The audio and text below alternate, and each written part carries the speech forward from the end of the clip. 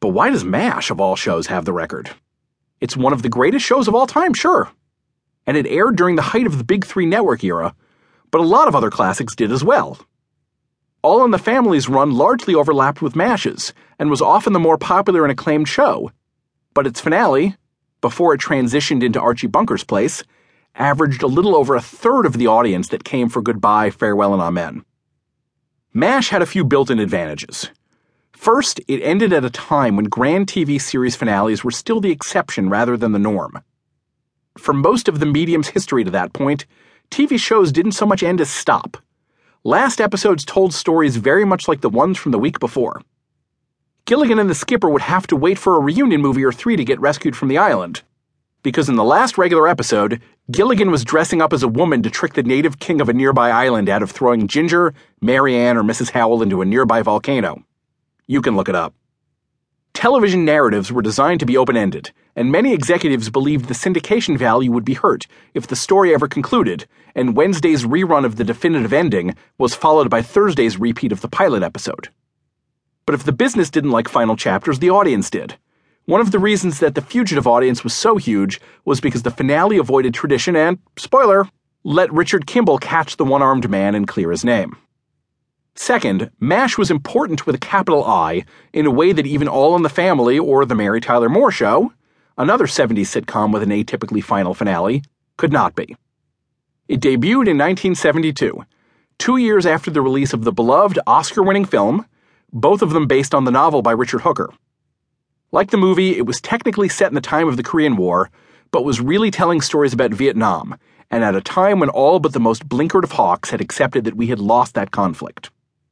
It provided not only laughter as a tonic for all the horrors on the network news, but at times an incredibly thoughtful examination of what it was like over there, all with the comforting filter of the Korea references. And though it kept running for 7 years after the last U.S. chopper left Saigon, and outlasted America's involvement in Korea by almost 9 years, the later seasons coincided with a time when the country was finally ready to more directly confront the subject on film, through the likes of Apocalypse Now, The Deer Hunter, and Coming Home. Beyond its value as a coded, cathartic narrative about an ongoing national trauma, MASH was a great TV show almost all the way around, and it shared a quality with many other beloved series. It was not ultimately about any individual character, but a place, the 4077th Mobile Army Surgical Hospital Unit, which in turn represented a particular institution, the United States military, and a certain way of dealing with the world. Bureaucracy, God forbid.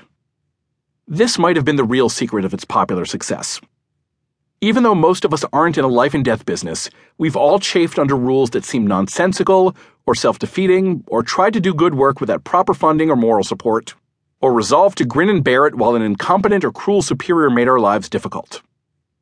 The style and structure did a lot to make an experience that was thankfully foreign to most viewers feel welcoming. The consistent storytelling ensured that no matter where you joined the narrative, you could find your footing within a couple of scenes. Every episode included one or more familiar story beats: the arrival of choppers bearing fresh wounded, gory surgery leavened by snide or silly jokes, corpse disposal, pranks and group activities such as dances or parties, or Alan Alda's Hawkeye trying to see how many people he could cram into a Volkswagen, griping about bad food, the reading and writing of letters. This all drove home the grinding, repetitive nature of life in the camp, and anchored all the silliness in the blood and muck of reality, and showed how the former made the latter more bearable, at least some of the time. Care of the wounded was shown to be an assembly line process that was meant to heal the sick, or at least make their deaths as painless as possible, but was hampered by a lack of funding and proper equipment.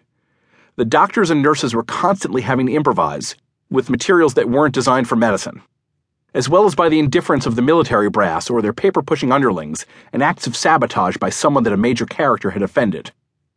Colonel Blake, McLean Stevenson, and especially Colonel Potter, Harry Morgan, were constantly angling to get rest and recreation, R&R, for their men and women, or horse trade for much-needed supplies. The Holy Grail was always a jeep. And there were times when Hawkeye or BJ, Mike Farrell, or some other character would fudge paperwork or pull a switcheroo that would make life bearable for someone else, if only for a while. The series' original producers, Larry Gelbart and Gene Reynolds, resisted CBS's orders to add a laugh track. They wanted the show to have real stakes so that the jokes would feel like welcome relief from the horrors beyond the camp. As a compromise, they were allowed to mute the laughter during surgical scenes,